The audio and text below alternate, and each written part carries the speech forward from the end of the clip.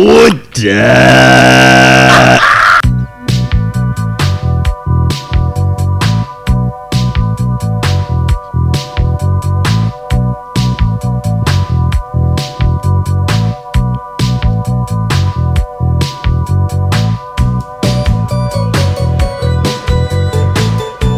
Hello, and welcome to Technically Speaking.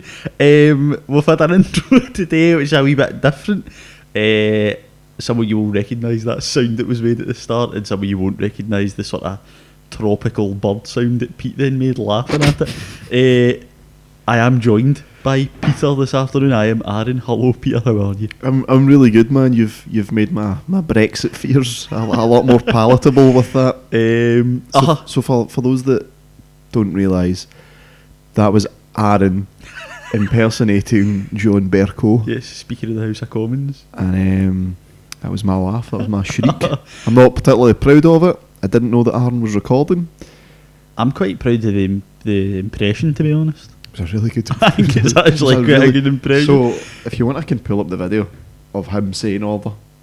And then what we could maybe do is you can fill once I get it. So yeah, it's been a wee while since again we keep promising more consistency, and the only thing that is consistent at the moment is our lack of consistency.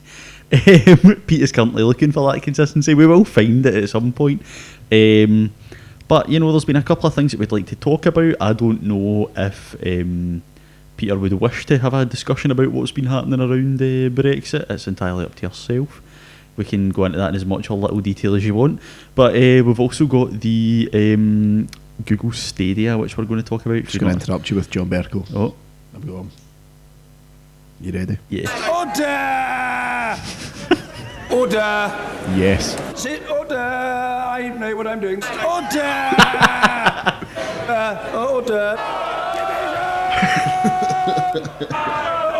Order! There's no good people shouting. There will be an opportunity for other points of order, but the Prime Minister must and will be heard. Order! Order! Order! The old gentleman has got to learn the art of patience. And if he is patient, if he deploys Zen, he will find that it is ultimately to everybody's advantage. So we'll leave it there, and we come now. And we're going to leave that there. We're going to leave that there.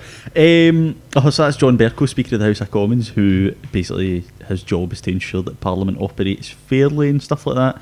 He's been in the news a lot over the past week. We are recording this podcast on the day of the Put It to the People March in London. 23rd of March, so 6 days from the original leaving date. Which has obviously been extended, but I don't really want to get into it because by the time this podcast goes out on Monday, it will have all probably changed. It probably would have all changed. In fact, no, because Parliament doesn't sit on a Sunday, so not that much will have changed. But even still, like, it's a very active and volatile situation. That's putting it mildly. Yeah, I mean, the fact that there's a podcast out about it every day, and every podcast is now becoming what they call an emergency podcast because so much is happening. Yeah, it's pretty volatile and pretty crazy. But I don't really want to dig into the issue, but what I kind of wanted to ask you on was, like, a lot of people that I speak to about it are quite disillusioned by it. Mm-hmm. Actually, when I speak to you, you don't seem to be disillusioned. You do seem to still have a genuine interest in what's going to happen. Is that me misreading it, or are you sick of it like most other people? I'm sick of I'm sick of just the situation. I'm sick of, but I'm still interested in it, because ultimately it does. Well, I mean, considering the profession that I'm going to get into, doesn't really impact it that much. But you know, it's just one of those things. It's just for. I mean, I remain a Ramoner, but I just feel as if, like, the whole it's just, there's a lot we could get into. Basically, what I would like to happen is a second referendum, because what you get on one side are people who voted leave saying, but we voted on this already, and it's like, well, if the majority wish to still leave, then that's absolutely fair enough. But things have changed, things have happened over the past 3 years, and that has meant that it would now be a more informed vote than it was back then. And I just think it makes sense, and I think people who are denying that are burying their heads in the sand. But in comparison to what we voted on nearly 3 years ago now, it's almost like a blind vote. It's like there was no deal in place, there was no withdrawal treaty, there was no Strasbourg agreement, or whatever it is that they're currently working on. There was all that stuff just... There was also a promise from the Leave campaign, the official Leave campaign, that said that they would trigger Article 50 after having agreed a deal to give them the time. That wasn't done. I mean, David Cameron has total dereliction of duty for me, for what happened. The captain of the Costa Concordia basically just jumped as soon as he seen it was sinking, after promising that he would stay. I mean, I don't think he would have done a much better job. I think that for bringing in football is a poison chalice, because I don't think now, 3 years down the line, anybody who voted Leave will get what they wanted. Not at all. I think people on all sides will inevitably be disappointed. And I think ultimately it's a lot more. If any other country in the EU had voted to leave, I don't think it would have been as complex, purely down to the whole Northern Ireland situation.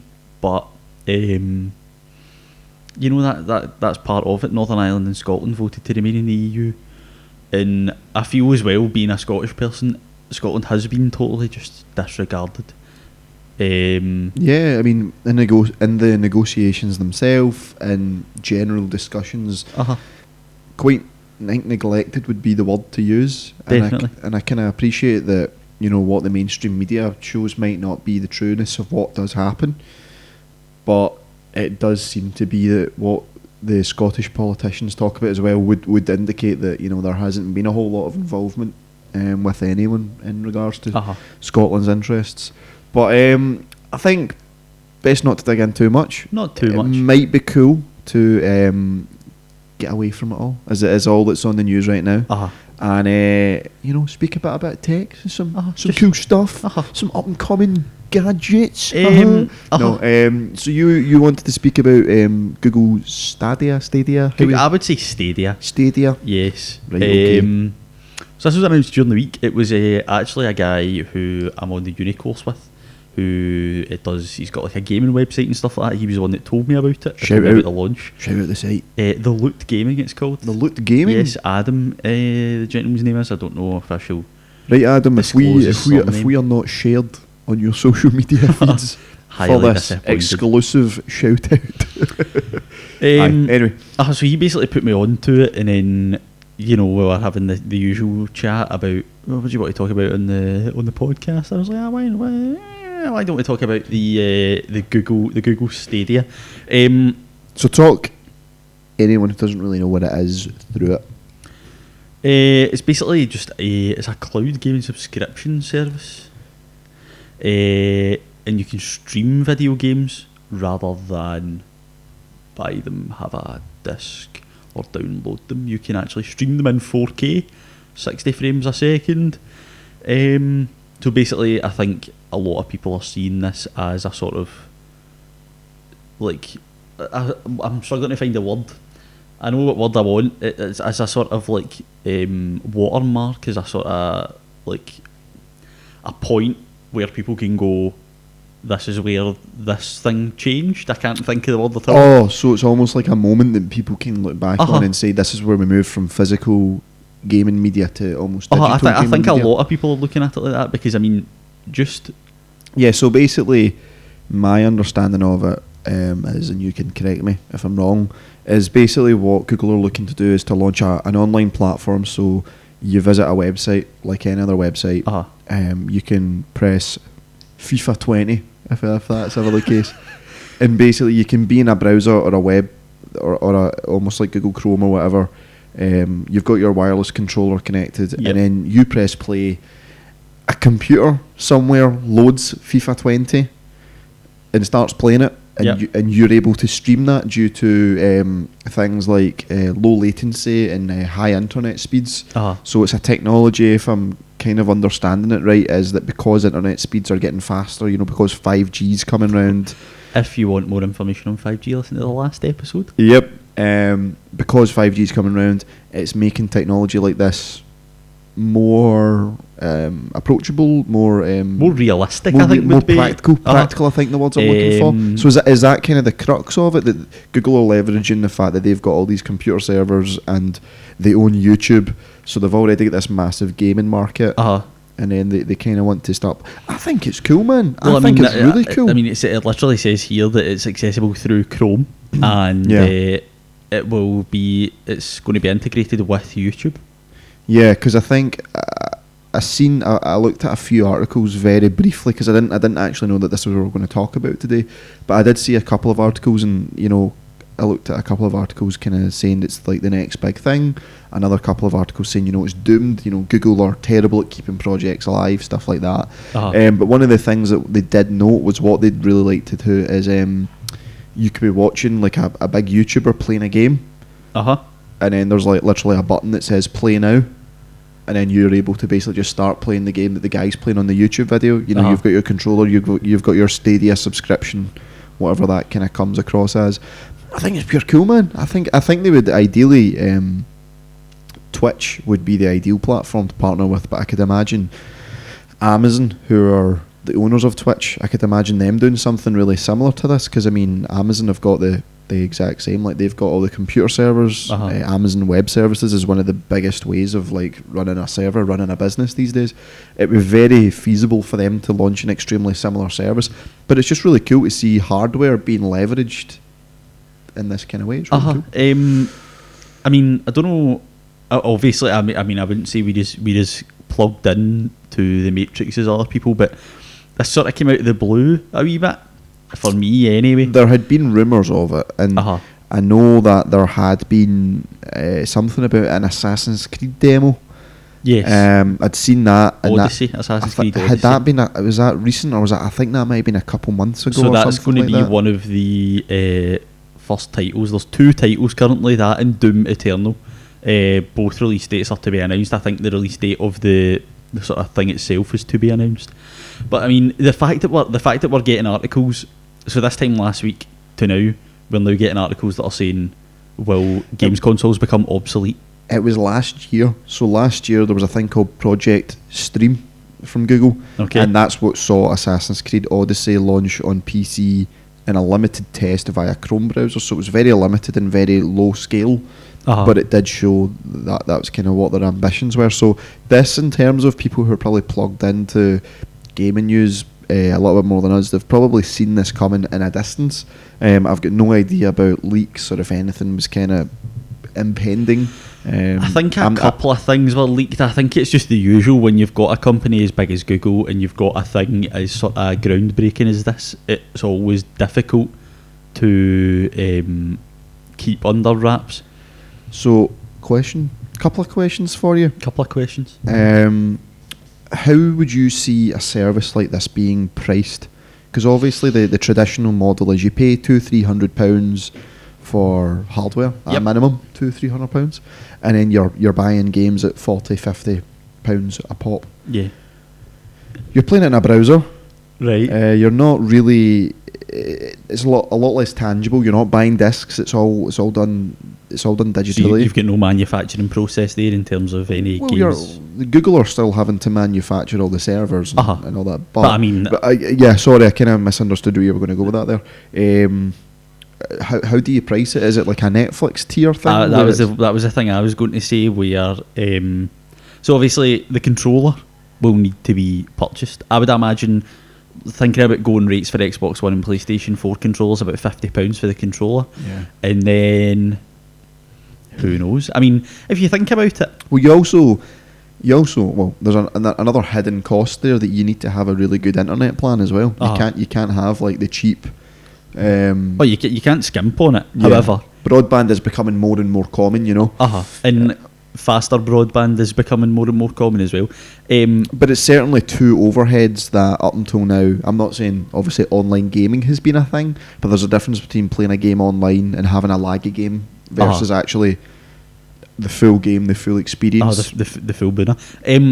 I think, I mean, a way to look at it, people now pay for their TV monthly, people now pay for their music monthly, People pay for their mobile phone monthly. People pay for everything monthly. But games are... I don't know if that has been picked up, but that's very strange. Okay, I've got no idea what that was. No. We'll pop back in a minute. We're going to take a break just now. Jesus Christ, it's Jason Bourne. And we are back. We are indeed. After that hilarious break. So that turned out to be what we think was a truck. A truck was making some really weird noises that it kind of caught us both off guard, so we wanted to go see what it was. But where were you? We were just talking about the sort of pricing of the Google Stadia. I think so. One of the things that we'd spoken about off air was the fact you would have to rebuy all your titles. But I don't really know if it would work like that, because I think Google would know that asking people to rebuy in some cases about like 20, anywhere between like 10 and 50 titles that you have. I guess it really depends on a couple of things. So when you said people pay for their TV monthly, their mobile monthly and their music monthly, are you insinuating that there will be games pre-packaged in that, or would it still? I would think that we talk about streaming services a lot, and the way that, obviously I could be well off here. The way I would envisage it working best would be if we had a Netflix type situation where, so see, we've got two games here. So we've got Assassin's Creed Odyssey and Doom Eternal. These are the two games that are like to be released on this platform. So I would imagine you would pay like a monthly fee, whatever that monthly fee would be. I don't know, like £10 a month, something like that. I genuinely don't know what because let's be honest, Google has a global market. It's the biggest browser in the world. It gets billions of like unique requests every day. They pretty much have a monopoly on sort of a lot of things.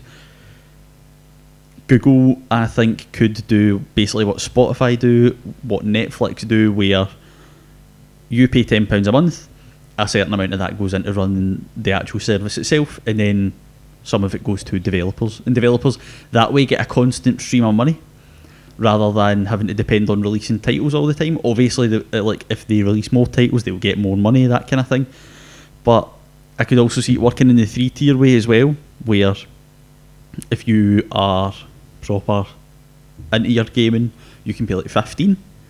You have like your sort of bottom, middle and top end, just your typical sort of thing. That would be the way I would imagine it working best. Cool.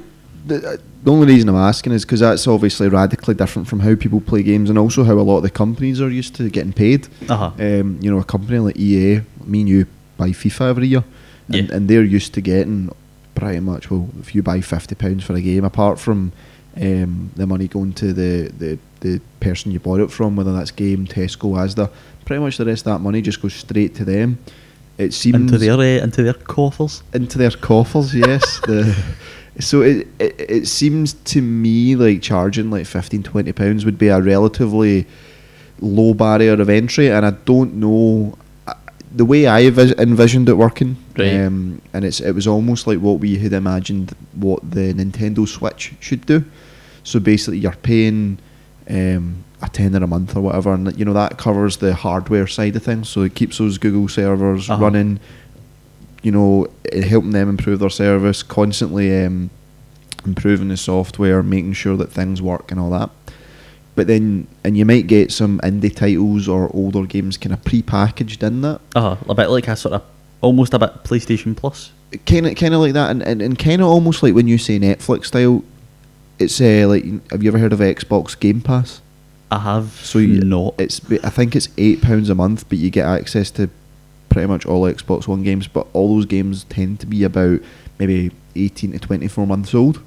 Okay. So you're getting access to those games that developers aren't making any money on because they're releasing your titles. So like you might get a copy of FIFA 17 or maybe 2 COD ago or whatever it is, or slightly older titles. So basically, you would pay £8 to get that, but you'd still have to cough up money if you want a blockbuster title.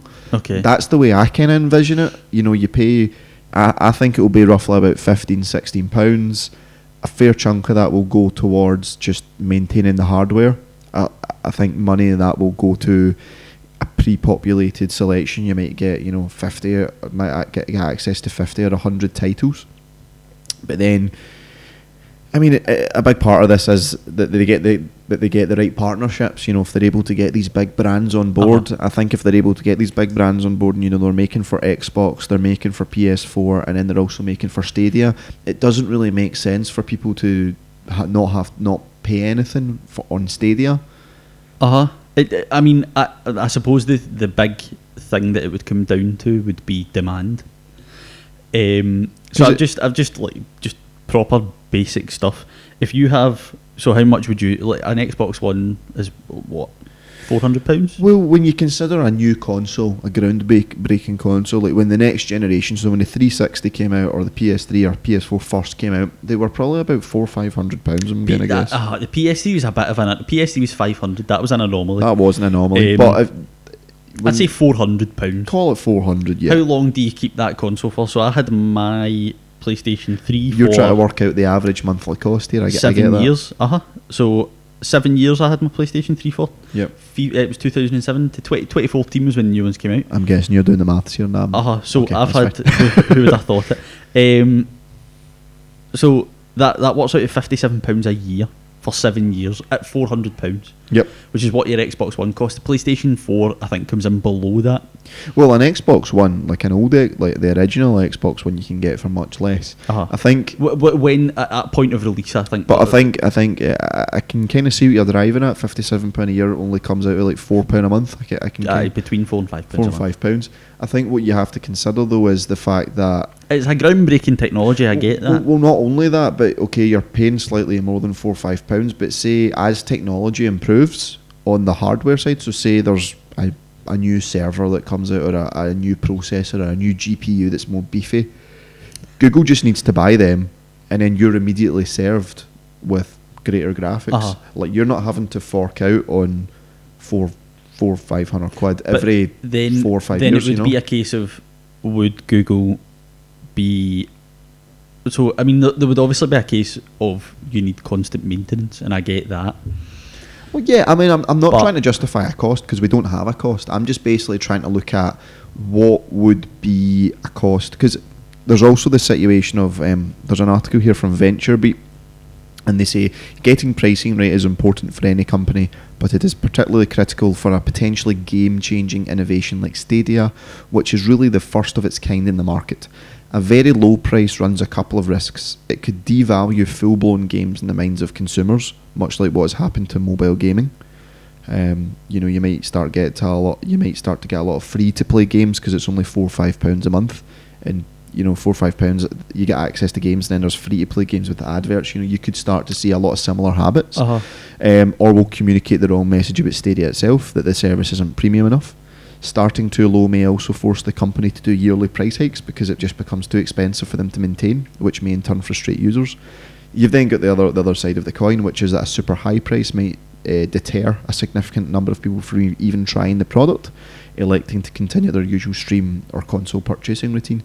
But I think when it does come to the fact that if Stadia are able to basically say we are the next generation, and that a sign up is £15 a month versus having to pay £400 in a console, I still think that is a much higher, it's a much more impressive proposition. I think you're more than happy to pay £15 a month than you would be, that way. Like, I remember when the Xbox One came out, and it took me over a year before I was like, you know what, I do want this. Whereas I feel like £15 a month, no doubt Stadia will have like a 30-day trial. You're hooked, before you know it. But so I'm reading an article on Inverse.com. I like how this has not became an argument, but almost like a real discussion on this. So it says that the big competitor Sony's PlayStation Now, which is $19.99 a month. Yep. But what you can also do, which is something that I neglected to consider, so $20 a month for 12 months is $240 a year. And is this almost like Game Pass? Is this where it gives you access to games? I think so. Stream PS3 gives access to over 600 games from the PS3, 4 and 2. Oh wow! So again, it's almost like a Netflix option where rather than having to buy games, you just get access to them. But what you can do is pay $99.99 per year and pay a yearly, and you save money. Yeah, you get a yearly option. So you could do that. Ultimately, as we said, that's what we do at the Retro. It comes down to the retro.co.uk. Yes. Ultimately, it comes down to demand. I think if the demand's there, there's a supply and demand thing. If the demand's there for it. I mean, would you pay £15 a month for it? You know, for me at the minute with an Xbox One and who's not particularly enamoured with many games outside of the big titles, no. But then but the reason I say that is because I think the reason I'm not particularly enamoured with a lot of games is because I don't have access to them. Because I don't want to be spending £40-50 in a game that I might not like. Same. So I think if Stadia was almost to have that unique balance of blockbuster titles that I will admit I am one of the worst kind of stereotypical gamers. Like I play Grand Theft Auto when it comes out, I play FIFA when it comes out, but the rest of the time I don't really use it for much, and that's because gaming for me is more of a way to relax and kind of get away with what I've got going on. But I think I've always had this, in fact, like a genuine interest in, like, you know, you get Steam and they've got like the indie titles and these wee games that cost like £9-10. I think if it was able to service both of those, which it could, which I think it definitely could, I would probably be more likely to not only actually spend more money on games, but I'd be more than happy to pay £15 a month because I'm not having to, you know, have that financial outlay of £300-400, you know. And I get that after 2 years I've spent £360 if it's £15 a month. But if you've got unlimited access to as many titles as you could, or even if it's a limited access to, you know, as PlayStation now is 600 games, I think Xbox is something like 250 titles. I think if you're getting that base, I'm going to play those titles. I'm going to buy the new ones that I want when they come out, and I'm probably more likely to spend, you know, £5, £6, £10, £15 on a title if it's, you know, featured, if it's on sale, stuff like that. So I think it does have a proposition, but I think a lot of what we're talking about is it's conjecture. A lot of it's conjecture, and I think I think a really big challenge for Google will be convincing studios to not only produce for Microsoft and Sony and Nintendo, but also for Google. How do you kind of see that happening? What's your gut feeling on that? Because Ubisoft are obviously on board. Clearly, big studio. That's a big studio. Your other ones that you would have to win over are EA. And I mean, I think indie developers would jump at the chance. To be honest, like I mean, especially if they have a chance to put their name out there and become a bit more well known. I think it genuinely, as we said, it's all conjecture, but if they get it right, then I think it could be great. And I think as well, even if they don't get it right, I think this will, as I said earlier on, completely change it. And I think if Google don't pick it up and run with it, somebody else will. Yeah, and it will ultimately and change. Digital games in itself is a concept which has been about for a while. You know, you've got the Xbox store, the PlayStation store. I don't know if you actually seen, but Xbox are launching a discless Xbox One soon. Okay. So basically, it's an Xbox One. So you basically just buy the hardware. This kind of thing's on the way. But that for me, that when I seen that, it was like a totally other thought that hadn't even crossed my mind. Second-hand titles, that market just goes out the window. So like, you know, like you'd go to a game and there'd be like the pre-owned section. Didn't save you a lot of money, but it saved you a little bit of money. And again, I realised that myself, I'm not that consumer because, you know, as I just admitted, I'm the type of person that only buys a couple of games a year. But I know there's people who, you know, they'd go to CEX and they go to game and they go to GameStop and they look online on eBay because they don't want to spend the £40-50, but they can spend $20-25. And that whole market goes out the window unless Google or Microsoft are running a sale. You're going to have to pay full price. You know, you're not going to find some guy on eBay who just wants to offload his collection. It's a total other side of the market, and I guess it is more money. Like, you know, I'm just kind of figuring out how I think, because it's more money, and it's more money for people like us. But then if you don't have that initial outlay of buying a console, but that's not actually what. That's not what I was going to say. I agree with what you're saying, but what I was actually thinking was like a company like EA. Let's use FIFA because it's the game that we both play. Yes. So say a copy of FIFA, and So basic. and you get it, and after 3 to 4 months, you're not feeling it, so you decide to trade it in. The company that then buys it, obviously they pay a fair price, and then a guy comes in, he buys your copy of FIFA 19 for £10 less than you paid for it. EA aren't getting any of that money, No. because they're buying someone else's game. What I was just kind of figuring out in my head there was, if you remove that second-hand market, it means that everyone that wants a copy of FIFA 19 is going to have to pay EA for it. So even if some of the games, or you get discounts as part of a monthly subscription, you're not going to be missing out on potential customers who are just shopping from the pre-owned market, because if you want one of those games, you need to buy it from EA. Do you kind of get what I'm driving at here? I get what you're saying. And I think that's a huge market, because there's so many shops, so many online stores, and all they do is deal in second-hand games. They Is this another plug for the? this for the retro? isn't anything to do with the retro. The retro Right. stops at PlayStation 2, and that's when it's just Aye. we stop at PS2. Like That's fair enough. I'd never really considered this. It's only just when I've been trying to figure out in terms of partnerships and pricing, I was just thinking that is the downside is that you're potentially not going to be able to get a game cheaper unless it's on sale, but the upside is that Google might be able to win over a company like EA by literally saying to them, 5 million people a year buy a game pre-owned. Those 5 million could be 5 million extra customers for you. You're going to jump on that, Of course, especially EA, especially EA. into the coffers. The money grabber. Yes. And I mean, So- the thing. I mean, another thing is as well, for talking about Yeah. FIFA and that, the actual outlay for the game is no longer their main source of income. And that was something else I was going to say. You were saying developers, they need to create more titles to make money, and I'm like, well, no, because 90% of it is DLC. Obviously, aye. Ultimate Team. Like was it not like the Star Wars game? Like, you can't play as Darth Vader unless you've done something like 500 hours, and if you've not done 500 hours of the game, it's like £25 to unlock them. Like, just really basic, and it's quite snidey and it's quite coy. But I think these types of manipulation of customers, you pay 40 quid, but if you actually want to play the full game, it costs something like 150. I don't agree with that. That's I really shocking. don't agree with That's that. shocking. But you could also have, so that maybe that could be. But you're hoping that extra revenue potentially from customers not buying in the pre-owned market. Well, I mean, I hate to go back to political, but capitalists are just going to take all the money they can. And see, the thing is as well, though, what you could have if you do have the tiering system. But it could be something that Google enforce. Google could say, we're not going to support DLC because we've got other revenue streams available. Like if they can get, if their way to persuade developers to get on board is extra revenue, and then Google say we are going to cut off a source that is of a massive revenue stream for you, then they'll probably just say no. Because in a sense, they hold all the cards. It depends who holds all the cards, because it could be something that Google do once they've got a mass. It could be 3-4 years in, and they go, well, you know what? We don't think it's right that customers are being gouged for an extra 20-30 pounds. I can't see Google doing that.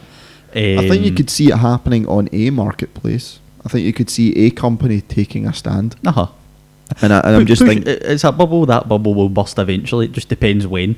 But I think what you could maybe have is that. So we're talking about the tiering, the 3 tiers that you get.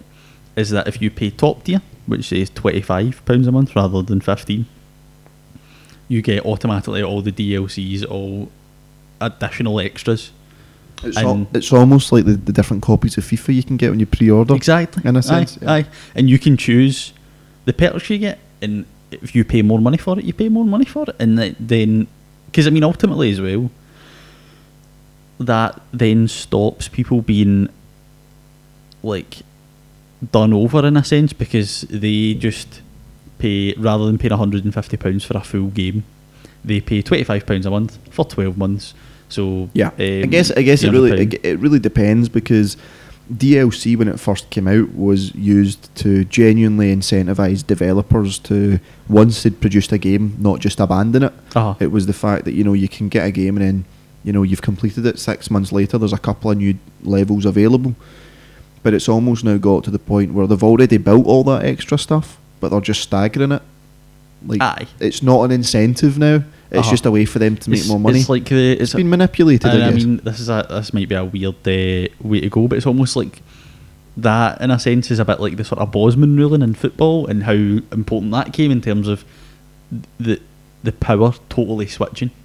In this case, the power. So for those who aren't football savvy, so basically there was a footballer, I think he was Eastern European. His name was Bosman. I can't remember his first name. The way it used to work was that you couldn't leave a football club. Basically, I mean, it was awful. It was basically like slave labour.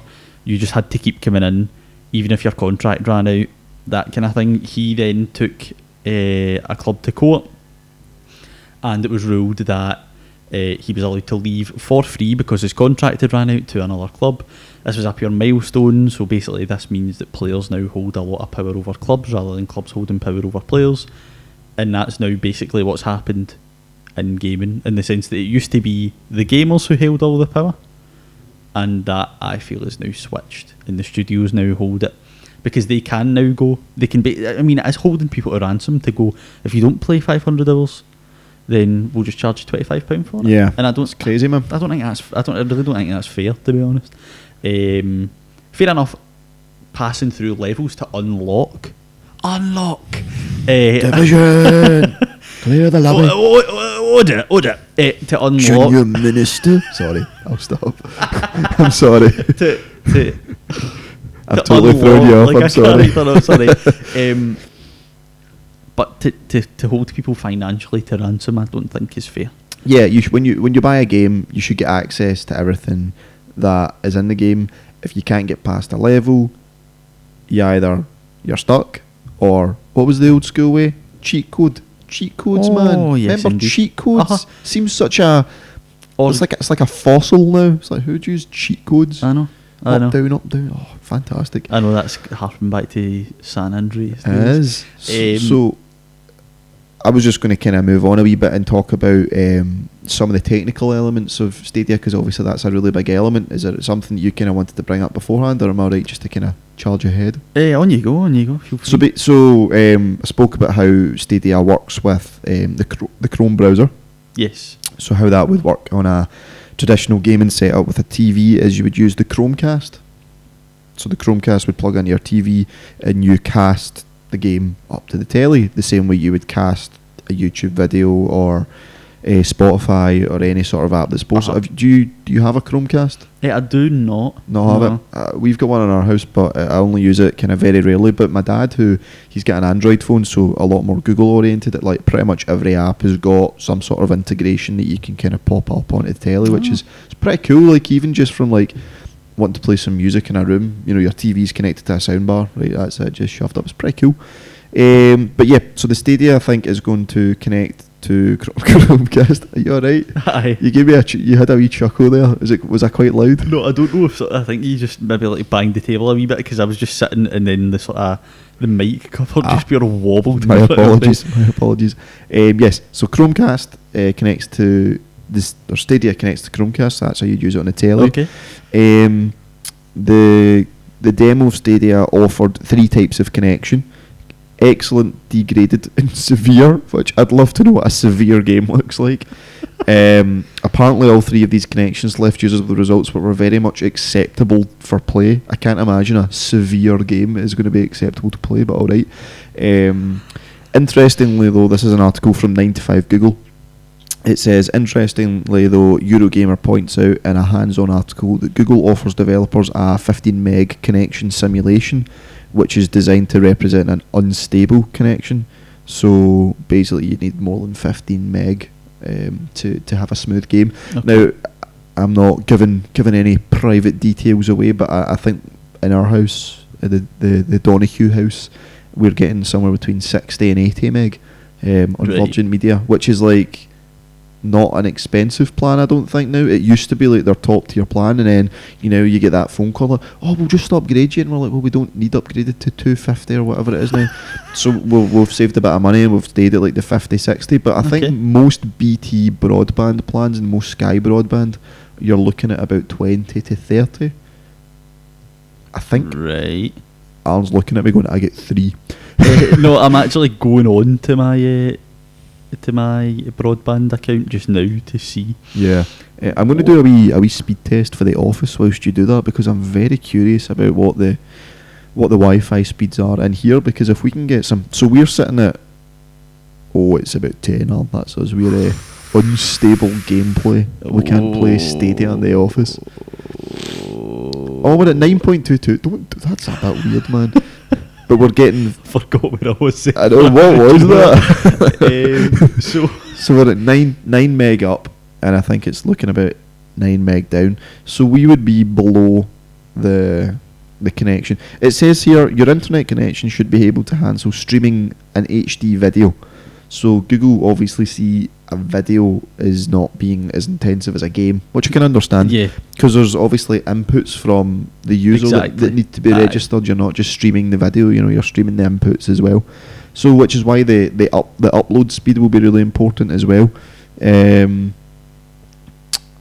But it's quite cool. So image streaming takes a hit if it's below 15, and they're able to reduce 1080 down to 720. So they're actually able to reduce the quality of the game but still making it playable. Okay. So the quality becomes a Nintendo Wii and the image isn't quite as detailed, and that's pretty much it. So it's quite cool. Custom hardware behind the scenes. So this is for the techie heads out there. It says here that on stage Google only hinted at the power behind Stadia. Under the hood, each Stadia instance is powered by a custom 2.7 GHz hyper-threaded x86 CPU. Now that could mean a lot of things. My MacBook is more than 2.7 GHz, but it's not hyper-threaded, and x86 is, I think that's a Windows base, or a DOS. I don't remember x86, I may be talking rubbish. A custom AMD GPU capable of 10.7 teraflops, and that's just the basics. Multiple instances can be used to improve things. 16 gig of RAM, essentially unlimited amounts of storage. So I mean, it looks like the actual software that they're using is going to be pretty beefy. Okay. So it's not like there's going to be any issues from the Google side of streaming thousands of customers that are playing, NBA or whatever kind of title all at once. It sounds like all the instances, which is basically you've got a computer, it's running a whole bunch of programs. Each program will be a customer's game, which is quite cool. I've found my my average broadband speed for the thing I'm on just now is 36. So 36. Meg.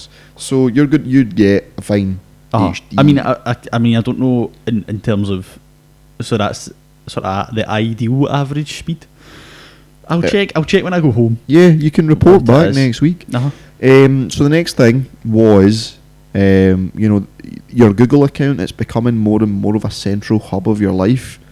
We've spoken about that before as well in a couple of episodes. That centralisation about how Gmail, it's your email, it's your calendar, it can be your phone, depending on, in your case it is Android. Yep. But I'm going to guess that your Google account would then become your Stadia account as well. So basically, you just sign in with Google. It's just so it's cool, because how annoying is it when you forget your password for your PS4 or the Xbox? Because mine is an Outlook account, because it's Microsoft, so it's some antiquated Outlook account that I've got. Mine's is a live account. And you go into it when you forget your password, and you're like, oh, that's a lot of spam mail. Right, get my authentication code and get out of there. My live account. Wait till you hear the amount of unread. I've deleted mine. I literally deleted both my accounts and changed my Microsoft account, because I was like, I am not looking at this. So I will not disclose the email address, because not only would eventually maybe we would get some spam. Oh, when this podcast hits double figures and all listening, I'm like it. And it is an utter embarrassment to me. 17,014. Pick one out. I just am curious, like, what is some random mailing list that you're on? So the focused box is not loading. Oh, here we go. Wow. A random one. Right, so I'm just going to scroll back through time and click on one. So as you look through, I'm going to I keep talking about Stadia, and I'm kind of curious for your thoughts on this, Alan. So it's saying here that gaming on a smartphone usually takes up huge amounts of power. Even a simple game can easily drain your batteries in just a few hours. However, as explained in this Google interview, when Google Stadia is running on smartphones, it's the same as playing a video. So it could play for about 10 hours. That could be a proper game changer. Ooh. Again, using that internet connection to free up the battery on a phone, I think is becoming more and more of a really interesting prospect. I think you could have this situation in like 5-10 years time where your phone is literally just a screen and everything is happening elsewhere. Now you're sniggering on, so what have you found? Well, what I have found is a email from Groupon The boys. 3 years ago. Fantastic. Only 3 years ago? Well, I guess you didn't scroll back that much. Ice skating at M&D's. And then just loads of stuff like that. Tattoo removal. Godfather's Barbers Glasgow. £200 down to £59. Quite the bargain. You should have taken them up on that offer with that With horrible all those tattoo you've got. no tattoos. For the record, I have no tattoos. James Martin. That's just for Arn's family. James Martin live UK tour. Salt therapy. What is that? I don't actually want to know. Let's see what else we've got. We'll find some. It's all just Groupon, Amazon, Bing, that kind of thing. The usual. So I'm keen to kind of get your, not closing thoughts, but what do you kind of see as the next questions that need to be answered? Like what would kind of, what's your current gauge on the idea of it being a success, and what do you think, what type of information needs to come out, and what do people need to be sold on before it becomes a success? I think there's a lot of elements. I'm just curious what you kind of see as your most important, and then I've got a couple that I'd probably like. Okay, so for me, obviously it's still very much in its infancy. The sort of main things that it has to, so I mean, I currently I'm on board. The main things it has to persuade me in terms of how successful it could be is, first of all, reliability. I think is a big issue. In terms of internet connection? In terms of internet connection, like how well it can actually run, that kind of thing. Yeah, like actually seeing it in day-to-day life rather than this demo, which looked fantastic, and I've got no doubt that they're trying to, I don't really think they're trying to like extend the truth by any means, but I get what you're saying. Then another thing is the sort of variation of the developers and titles that they persuade on board, and you need to have good games. Exactly. And the other most important thing is the price and how that system would work. Those are the main things that they have to answer. We've spoken about what we would like it to be, but who knows what Google are planning. What about yourself then? For me, I mean, I think you've kind of hit the nail on the head. Everything that you've said, I think, really those questions need to be and will be answered. What I'm kind of curious about is when you've got this console where everything's online, I wonder what the online experience will be like, as in how easy will it be to play with other people?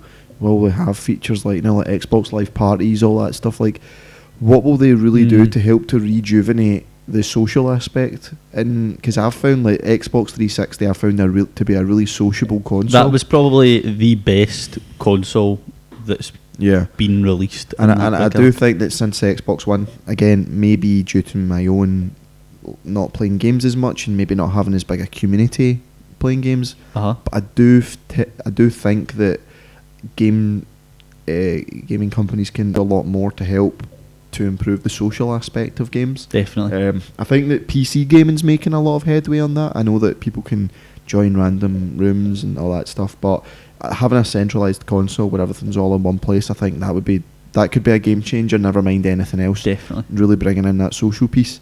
How are we for time? We are 50 minutes into the podcast. Ready to wrap then? Definitely, yeah, because my laptop battery is falling through its own backside. Right, okay. Well, do you want to close out or shall I? So, well, I mean, we'll both do it. So the first thing, I just need to ask you a wee question before we go. Where can the lovely people get in touch with us?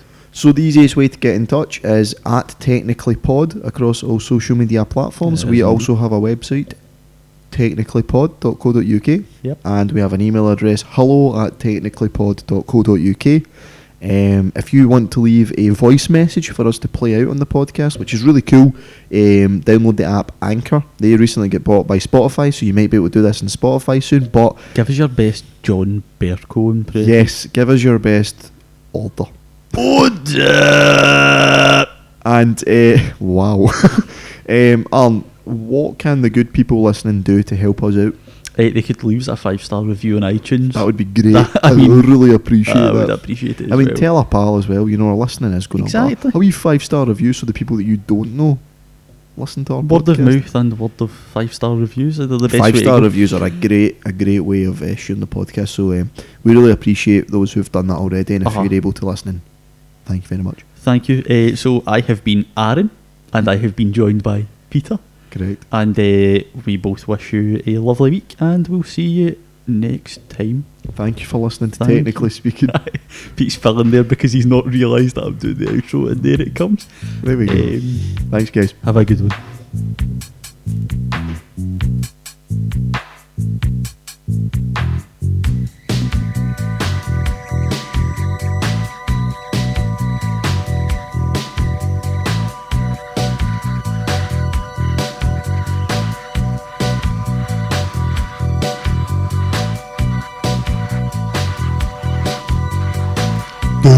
Roll.